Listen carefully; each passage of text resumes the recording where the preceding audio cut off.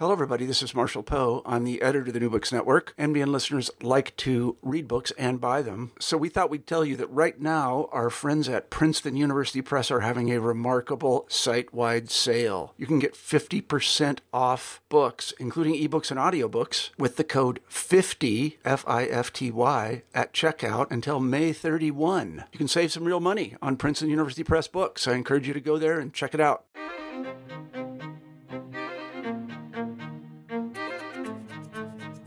Salve. Ciao. Buongiorno. Greetings and welcome to the Italian Studies channel on the New Books Network. We are your hosts. I'm Ellen Nirenberg from Wesleyan University. And I'm Giancarlo Lombardi from the College of Staten Island and the Graduate Center of the City University of New York. I'm Nicoletta Marini Maio from Dickinson College. Whether you're a colleague and expert in the field of Italian studies, or just curious about Italian history, culture, politics, and language, we are your podcast destination. The aim of the Italian Studies channel is to provide a broad spectrum of listeners access to exciting new research within the field of Italian studies. Italian studies is a fascinating interdisciplinary field that spans literary studies, cultural studies, cinema and television studies, theater and performance, the history of science, the history of art, and music, among many, many other fields. That's right, Nico. Our conversations here are with scholars who have produced recent research across many and varied fields and topics. Ellen, Nicoletta, and I are scholars of modern and contemporary Italian studies, but our mission is to bring you the best of new scholarship in the field, from medieval literature to the most recent cinema and television. And the focus, approaches, and methods of study will differ. And what we hope emerges from our conversations is an idea of the richness the field has to offer to many and different listeners. So welcome to the Italian Studies channel on the New Books Network. Grazie dell'ascolto. And thanks for listening. Welcome to the Italian Studies channel of the New Books Network. This is your host, Giancarlo Lombardi. Our guest today is Onia Ohili, author of Migrant Anxieties, Italian Cinema in a Transnational Frame, which was just published by Indiana University Press.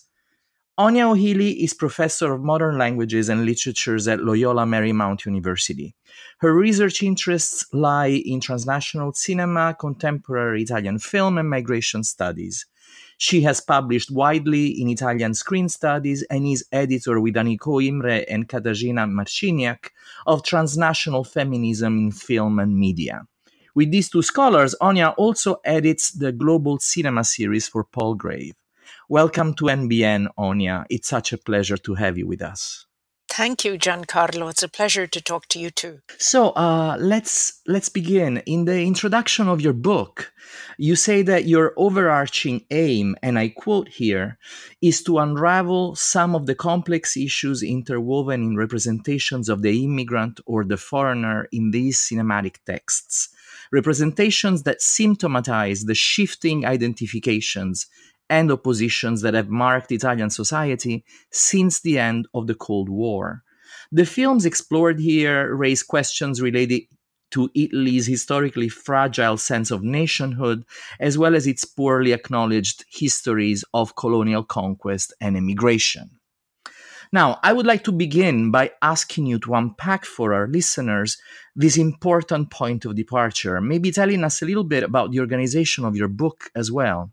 Yes, well, the organization of my book is not entirely chronological, but it seeks to unpack certain issues that have emerged in films produced in Italy since the beginning of mass migration.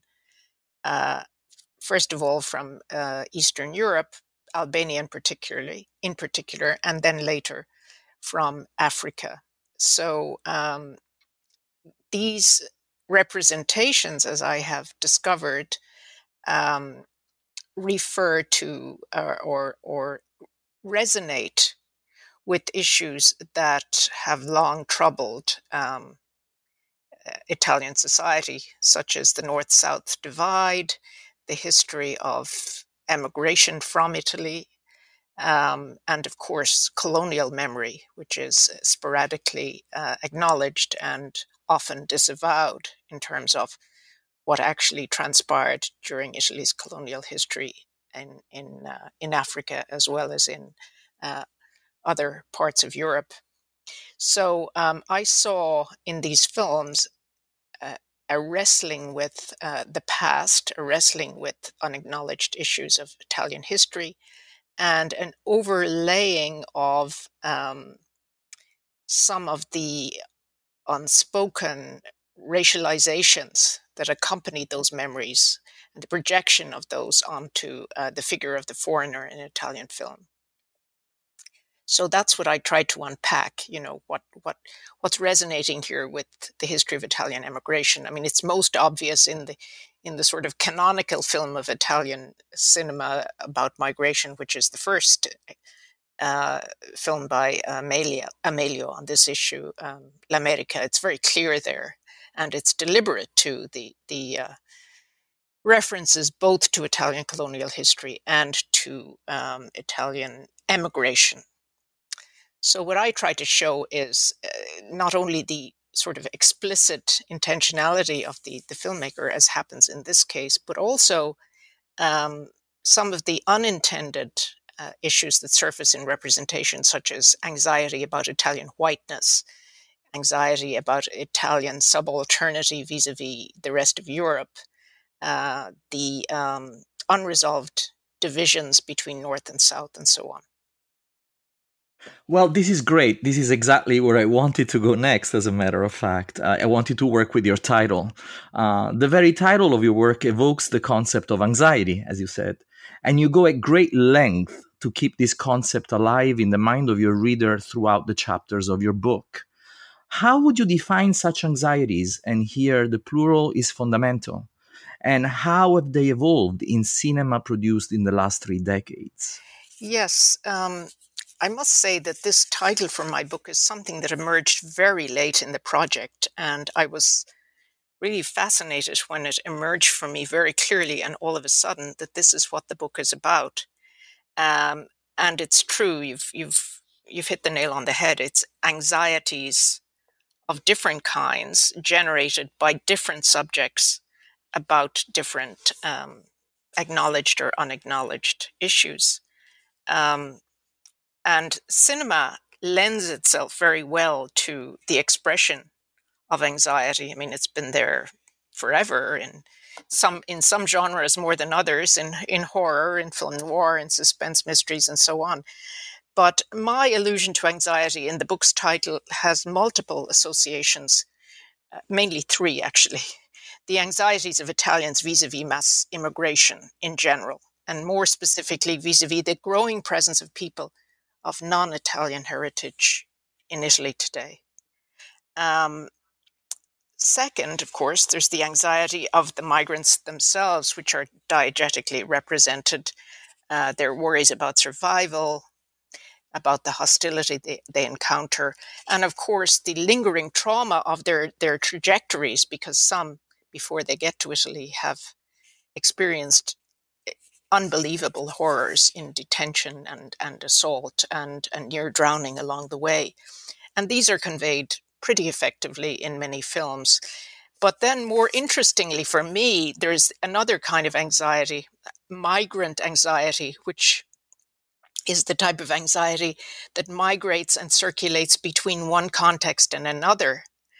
How there's a sort of transference, if you like to use a psychoanalytic term, say, of the legacy of colonial era affect, of racism and fears about Italian subalternity. These are unacknowledged, mostly unacknowledged anxieties that affect or attach themselves to new subjects of representation, but their origins are actually displaced from elsewhere. So you have the historical memory of Italian economic emigration, which this economic emigration has become a reality again in the 21st century, as worried young Italians now go abroad again to make a living, at the very moment that young foreigners are continuing to pour into Italy to find work. So these anxieties migrate and morph, and they gain traction, and they sort of contaminate the scene of cohabitation, although they are not explicitly spelled out for what they are or what their origins are. I see. It's actually, this ties into the following question I wanted to ask you, which is a question that is methodological in a way. Still in your introduction, you mentioned your intention to look out for the ideological blind spots of a given film. This is how you call them. Elsewhere, echoing the fathers and even more so the mothers of deconstruction, you say that you strive to identify tensions and contradictions underpinning representations. I'm thinking here about, the textual areas of discomfort that Barbara Johnson talked about, citing actual dangers of realistic fiction. What is the process? How do you identify, how do you locate in these films the representation of the migrant condition that, as you say, resonates with the reproduction of the white national subject? And here, feel free to draw examples from films and how you went about in your analysis. Mm-hmm. Well, my methodology always starts with repeated viewing of every film that I might possibly imagine drawing into this conversation. So my methodology is first and foremost sort of painstaking engagement with the text, because that's the way I was trained in film studies. I sort of cut my teeth in film studies in the late 80s when engagement with the text was primary, and looking for these gaps and elisions of within the text itself was what was encouraged at the time. So, and I also, have followed theorists such as Robert Stam and Ella Shoat in their examination of Western constructs of the other, and what they identify as the dangers of realistic fiction. Because realism, above all forms of representation, hides its own strategies of enunciation, so it can easily seduce the viewer into imagining that they have untrammeled access to the real.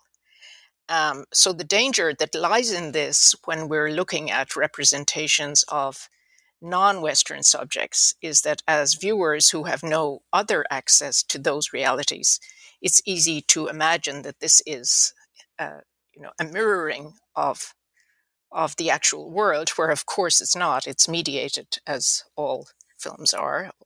So that's my point of departure. That awareness, accompanied by the close reading process.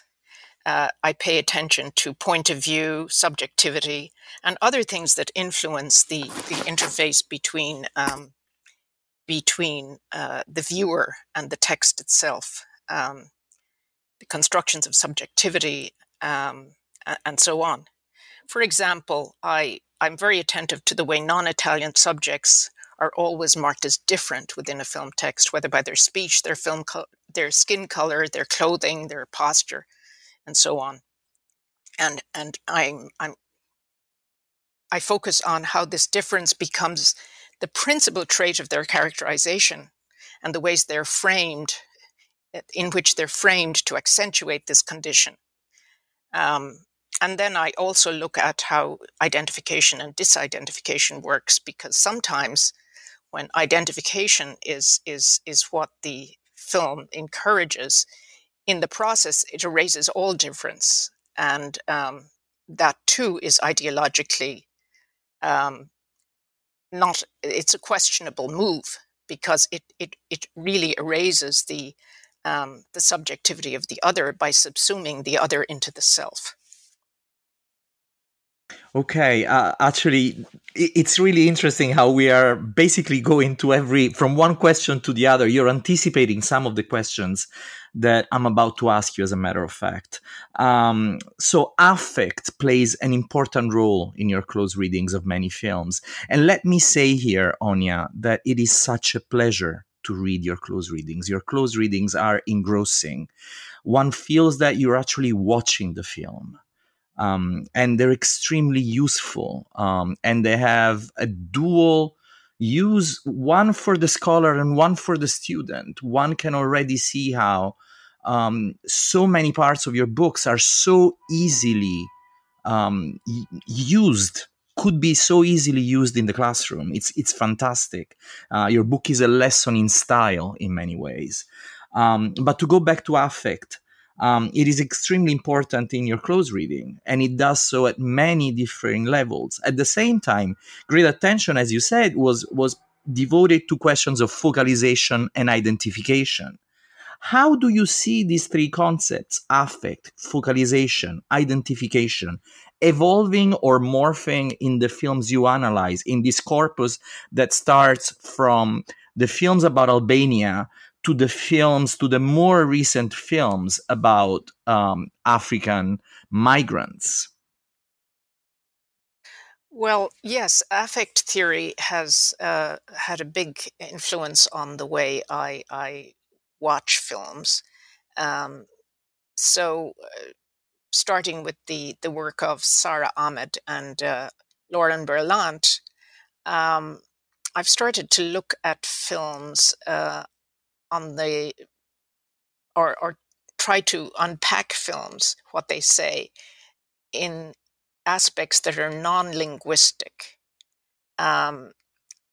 And also in examining even the reception of these films, I try to unpack the linguistic or the written accounts of the films in terms of the unsaid, the bodily, affective economy that's playing out beneath what is said. And it's become very unpopular to talk about the unconscious because that harks back to psychoanalysis, which is out of date. And I had a lot more psychoanalysis in my book in the first draft, but I realized nobody takes this seriously anymore. So I had to take huge amounts of it out. But the intersection of psychoanalysis and affect theory is implicitly still there. I'm very aware of what Sara Ahmed calls the affective economy, rather than the ideas underlying Italy's reaction to its immigrants. So affect theory takes the emphasis of language, of the rational, and instead it sees power as generating in the senses, in the body, in the more sort of animal side of human experience. Entirely irrational, of course, but one cannot deny its existence and its force in generating responses to things like immigration. And how about questions of focalization and identification? I mean, in as you talk about focalization in your book, you mention about the fact that a lot of times it's the gaze shifts. In L'America, you have a really captivating analysis about how the gaze shifts from one character to the other, and that carries a lot of consequence. Also, how does that affect identification? And in the final chapter of your book, you actually talk about the identification, disidentification, misidentification. I know you already mentioned this earlier, but I would like for us to hear a little more about it. Well, the process of identification is actually pretty straightforward. There are characters within a film script that we are prompted to align ourselves with as viewers. And this is very clear in L'America, as you said. When you first meet Michele, for example, who's then called Spiro, he's in an Albanian prison camp, and he's filthy and objectified as almost like an object rather than a subject. So the focalization in that scene would be the visitors from Italy who are looking at this abject creature of powerlessness and ignorance, really. And then he becomes later on the focalizer. So we began to recognize his subjectivity. So focalization is also about subjectivity. We are encouraged to enter into his point of view and he then becomes sort of redeemed in his humanity and in his distinctive generosity as a human being. So it's very cleverly orchestrated. But what we're really looking at here is the transformation of this character from an abject alien into a sympathetic Southern Italian wise man, who then becomes kind of an exemplar of humane behavior, because he's generous to those who are less fortunate than he is, and he makes these pronouncements that are full of wisdom, even though he's a senile character. So you have this movement of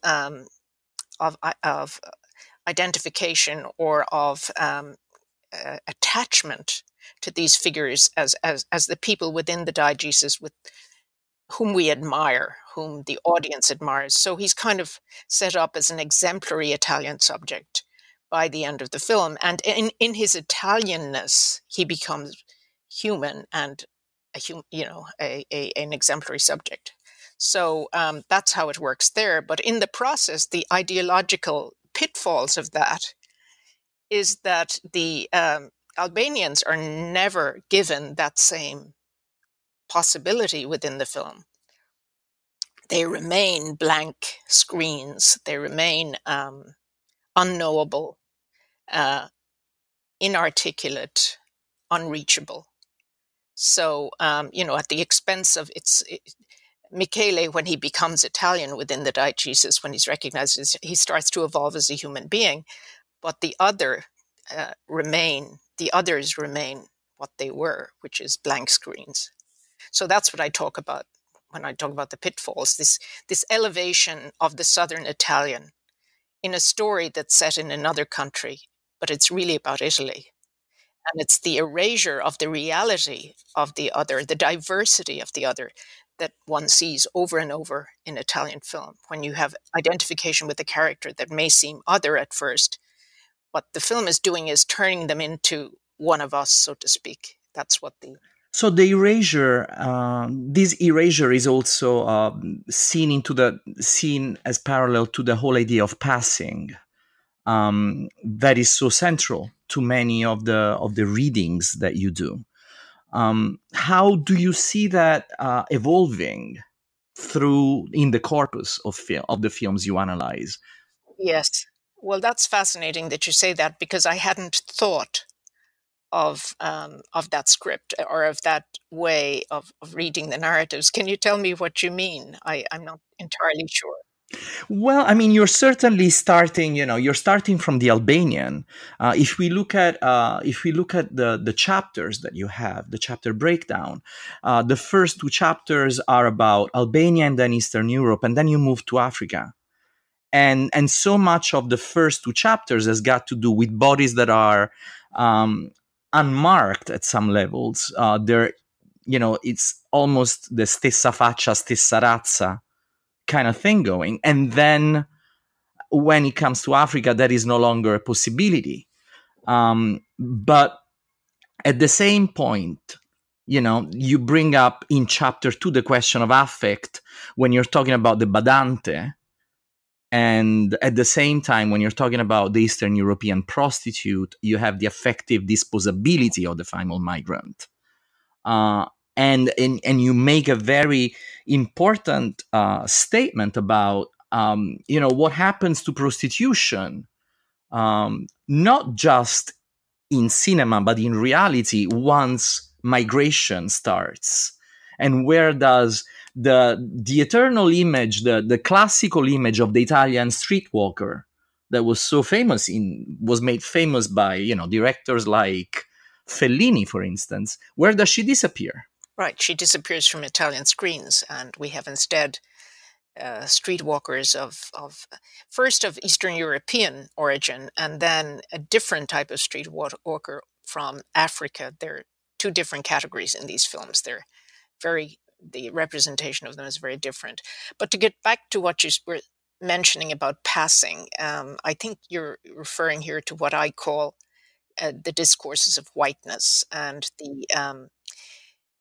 the ability of white Eastern European migrants to become invisible, their difference to become invisible in Italian public places. So they make they can become a substitute for the Italian female body in particular sectors of the economy, such as prostitution and home care or elder care. The badante, the Eastern European badante can be absorbed into the family context because she's not visibly marked as different, and that was a practice. It's changing now.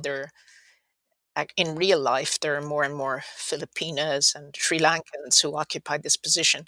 But for a long time, it was Eastern European women were considered ideal for this position because they kind of passed in a way that Italians found acceptable.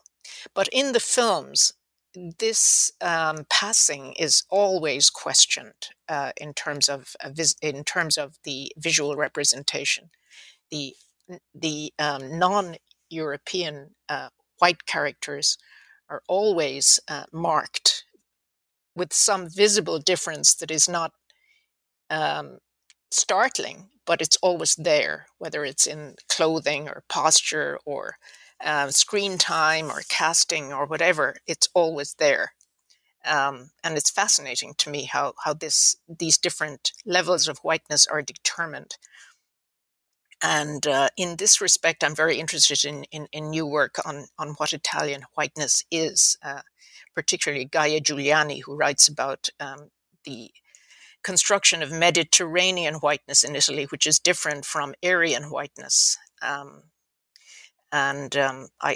interested in looking at how this plays out in the films, although I don't think I discuss Mediterranean whiteness in any great detail. But it's one of the things that I'm interested in when I look at these representations of Eastern Europe. And I see it in all of the films that are set in the Balkans that were made in the 1990s, and even more recently in a film like Venuto al Mondo by Castellitto, where you have the whole question of genetic identity. How can a child who's actually not Italian at all pass as Italian in contemporary society? That film has been widely criticized and because of its aesthetics, but I find it fascinating in terms of the ways in which it addresses these very issues. Let's move to questions that are somewhat more philosophical in kind. The work of Jacques Derrida and Emmanuel Levinas is prominent in your study of migrant cinema.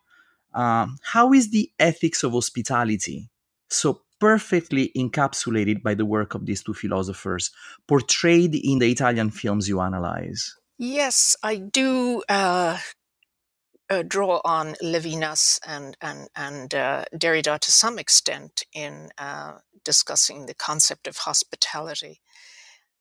But I find that their insights are often undercut in the way that hospitality is actually represented in Italian film. I mean, I was very drawn to Levinas at first because of his idea of, the face of the other. I liked his idea of ethics preceding metaphysics. In other words, that our primal responsibility, or ethics preceding ontology even, and of our primary responsibility to the needs of the other. All of this is very idealistic.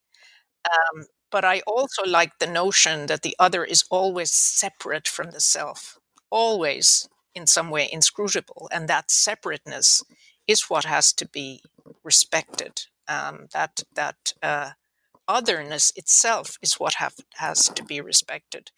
However, in Italian films' configuration of hospitality, what the films do is deny this difference by turning the other into the self-same, in the way that Irigaray critiques the patriarchal configuration of femininity. You say they're just like us, therefore they shouldn't be discriminated against. But what Levinas is actually saying is that their very diversity is what needs to be respected. So in the end, even though I read quite a bit of Levinas and Derrida's ideas of hospitality, what I saw was the contradiction of that. Because in the way that difference is subsumed into sympathy and humanitarian rescue in many Italian films, actually erases the otherness of the other. What do you think movies like Mediterranea or Fuoco a Mare have done in this respect? I mean, I would like to really go and talk about, films that our listeners might have actually heard about, because they're both being distributed heavily in the United States. Well, I'm glad to hear that they have been distributed heavily in the United States. I hadn't been aware. They were available on Netflix, I believe, both of them. Yes. Oh, I see. Yeah. Yes. Fuoco a Mare certainly left a trace, and many people I've talked to have actually seen it or part of it. Many people have found it difficult to watch all of it because it is not a cheerful film by any means. But I have mixed, as you probably know from having read my discussion of that film, I have mixed reactions to it because of the preponderance of village life as the main storyline, and which is interesting. I mean, aesthetically, Rosi's project is brilliant. He does. He makes fascinating cinema from the point of view of anthropology and documentary aesthetics. It's really quite beautiful. But in the depiction of the migrants, there are so many contradictions that it leaves me feeling very uncomfortable.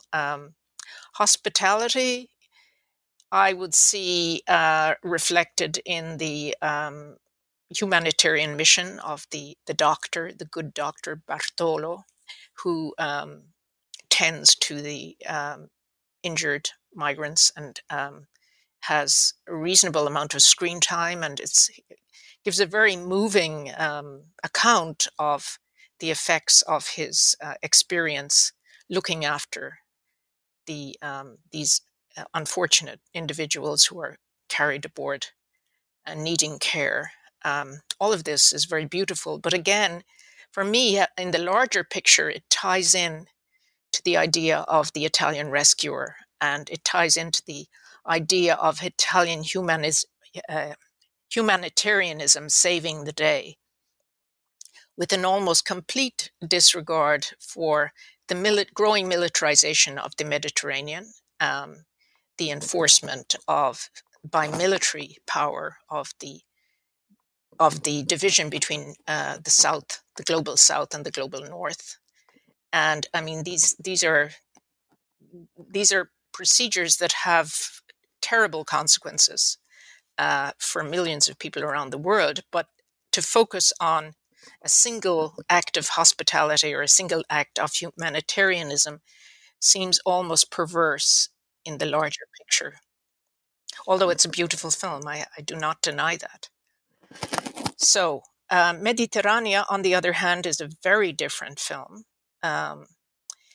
Carpignano actually goes to Africa to shoot the longer trajectory of the migrants after leaving home and as they proceed through the desert. Very few films do that. There's maybe two others I can think of that actually go to Africa. So, although films about migrants in general give you a limited picture of who comes to Italy from the African continent, only those that actually bring you to Africa are very helpful about identifying who these people are and what kinds of journeys they have to endure to get to the Mediterranean and beyond.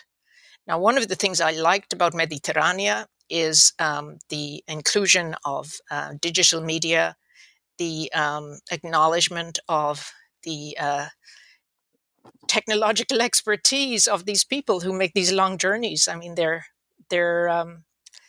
many of them are well educated. They speak multiple languages. They're wired. They know how to use the internet perfectly for their needs. And there are no other films apart from this one that really give you that kind of picture of migrant subjectivity, as informed, as resourceful, as totally modernized, completely up to date in terms of the technologies that need to be deployed to get from A to B. We don't see that in any other films.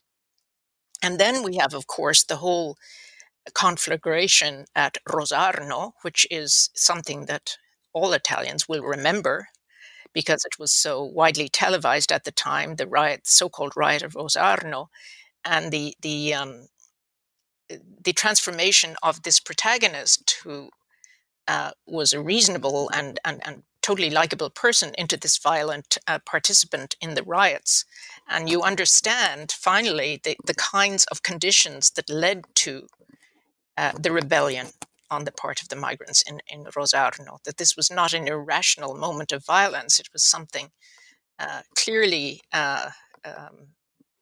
prompted by actual social conditions that needed to be recognized and made public. Now, for a movie like Fuoco a Mare that was so heavily circulated, or even a movie like Mediterranea that had discrete circulation, there are so many others that instead have completely disappeared. So in your formidable revisitation of a cinematic repertoire made of films that one could occasionally define as belli e introvabili, as which is the name that Chuck used to give for an award for films that disappeared, because of the difficulty in accessing many of them, you have done the impossible, offering probing and nuanced textual analysis while occupying the role of storyteller. Your discussion of these films is so captivating and thorough that your reader truly feels at the movie theater. Do you think that the role of the critic is also that of archivist, or better, of preserver of stories? What is the relationship, in your view, between criticism and storytelling? Well, this is a sort of sensitive issue for me because, as you probably know, telling the plot or telling a story about a film is so unpopular these days and is considered very passé. But at the same time, I was looking at films that I realized that most of my readers would never have seen and will never see in the future, because I had to go to great lengths to find most of them. So I was faced with the choice. Either I could speak very abstractly about these films, or I could try to fill in some of the narrative context that was relevant to my overall appraisal of the importance of this film in terms of my overarching concerns. So I resorted to some storytelling, but with misgivings. But what inspired me was when I first started doing film studies, people like Teresa de Lauretis were writing about independent cinema and experimental cinema, and films that were very, very hard to get hold of. And this was long before, CDs, online stuff. And I was always so grateful that there was some descriptive element, because I could then understand the analysis once I was able to visualize the narrative context.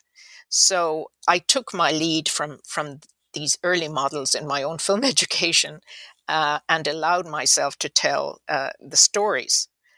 Now, my storytelling of a film, however, would of course be different from somebody else's. So I tried to restrain myself in making too many assumptions. But I do think that there is a place for storytelling in film criticism and in film analysis, because I don't consider myself a film critic. I consider myself a film analyst, because my overall aim is not to appraise the aesthetic value of a film, but rather to focus on other concerns that are more interesting to me. But isn't there also an element of film historian in what you're doing?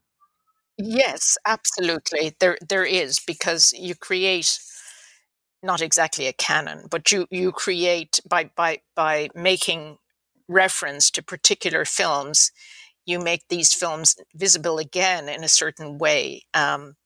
So I'm very aware of that, and I hope that, having written about films that are very difficult to find, will in the future prompt further interest in those films that are difficult to find, and make them more accessible.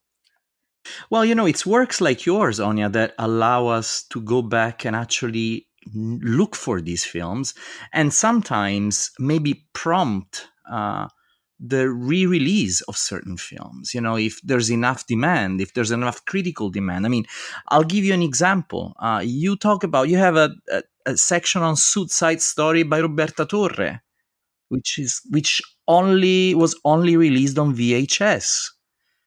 Yet it's a really important film for what it does. It engages with genre in a way that is extremely innovative, but it doesn't do what Tanno da Morire had done a few years earlier. And so while Tanno da Morire remains available, everybody has forgotten about Suicide Story. But, here comes your book, and it's there to stay. And it's actually inscribed in a genealogy that really enriches its content and its treatment of the issues you're talking about.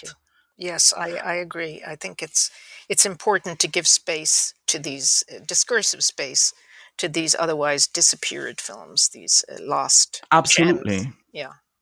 Absolutely. So Donald Trump was elected on the promise of building a wall with Mexico. Former Italian Secretary of Interior Matteo Salvini talked about building a wall on the northeast border with Slovenia.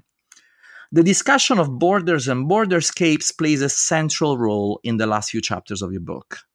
Do you think your study on migration in Italian cinema speaks to a wider audience and to global concerns when discussing borderscapes? And if so, how? Oh, that's a big question. I hope that my book speaks to wider global issues. Whether or not that will have any effect is impossible to tell. But one of the things I learned a lot about in the process of writing the book was how borders work, how they're constructed, not only on the ground, but also in the imagination, the effects that discursive accounts of the border can have in making borders more entrenched or more porous, and so on.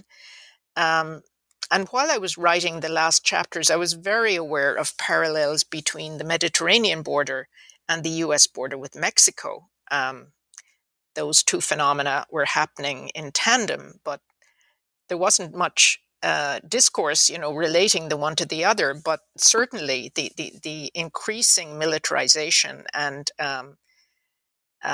policing of the border between the north and south of the world, and particularly the criminalization of northbound movement from the south of the world, was something that struck me very forcibly in both cases.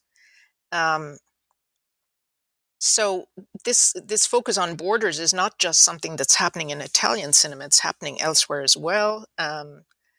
There's, of course, this Ai Weiwei's book on, film or installation or video on refugees more generally in different parts of the world. It does a brilliant job of bringing the issue of borders and border crossing into view. And there are many films from Germany, France, Sweden, and Greece, for example, that also focus on the border in our contemporary world.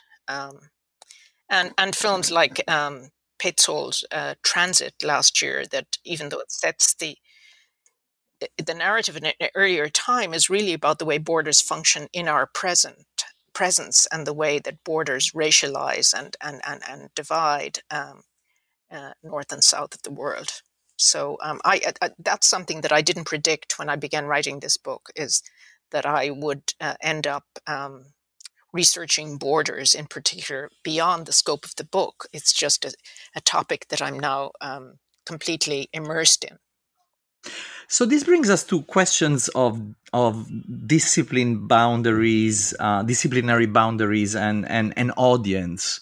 Um, how does your book fit right now in the scholarship on Italian cinema, but also in a wider understanding of film studies? And you talk about the importance of discourses of nation, while also placing a lot of emphasis on the importance of transnational concerns and approaches in your book. Um, who is your audience, and also where do you go next? Well, there are a lot of questions in that question, I know. Giancarlo. I'm not sure where to start.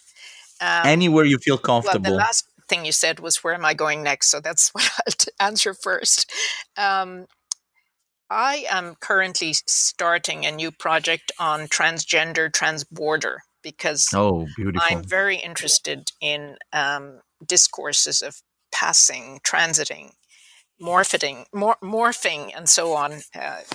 Narratives of transformation, and also the different perspectives and experiences implicated in the crossing of all international borders.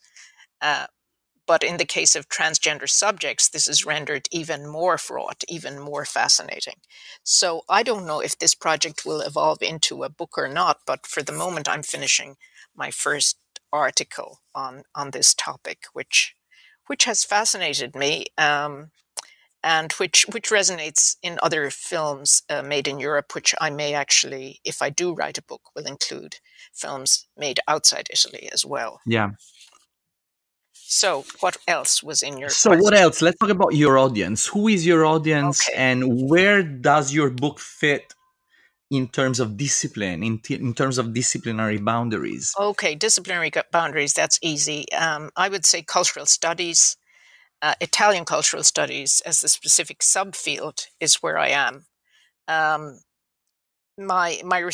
Initially it started out as simply as a film studies project, but it really became a cultural studies project. The research for my book, brought me to all kinds of readings, and I've always been an omnivorous reader. So my sources were drawn from fields as distant as psychoanalysis and migration studies, anthropology, and political analysis. And not all of these interdisciplinary explorations have left visible marks on the completed book. In fact, some have been suppressed, such as psychoanalysis.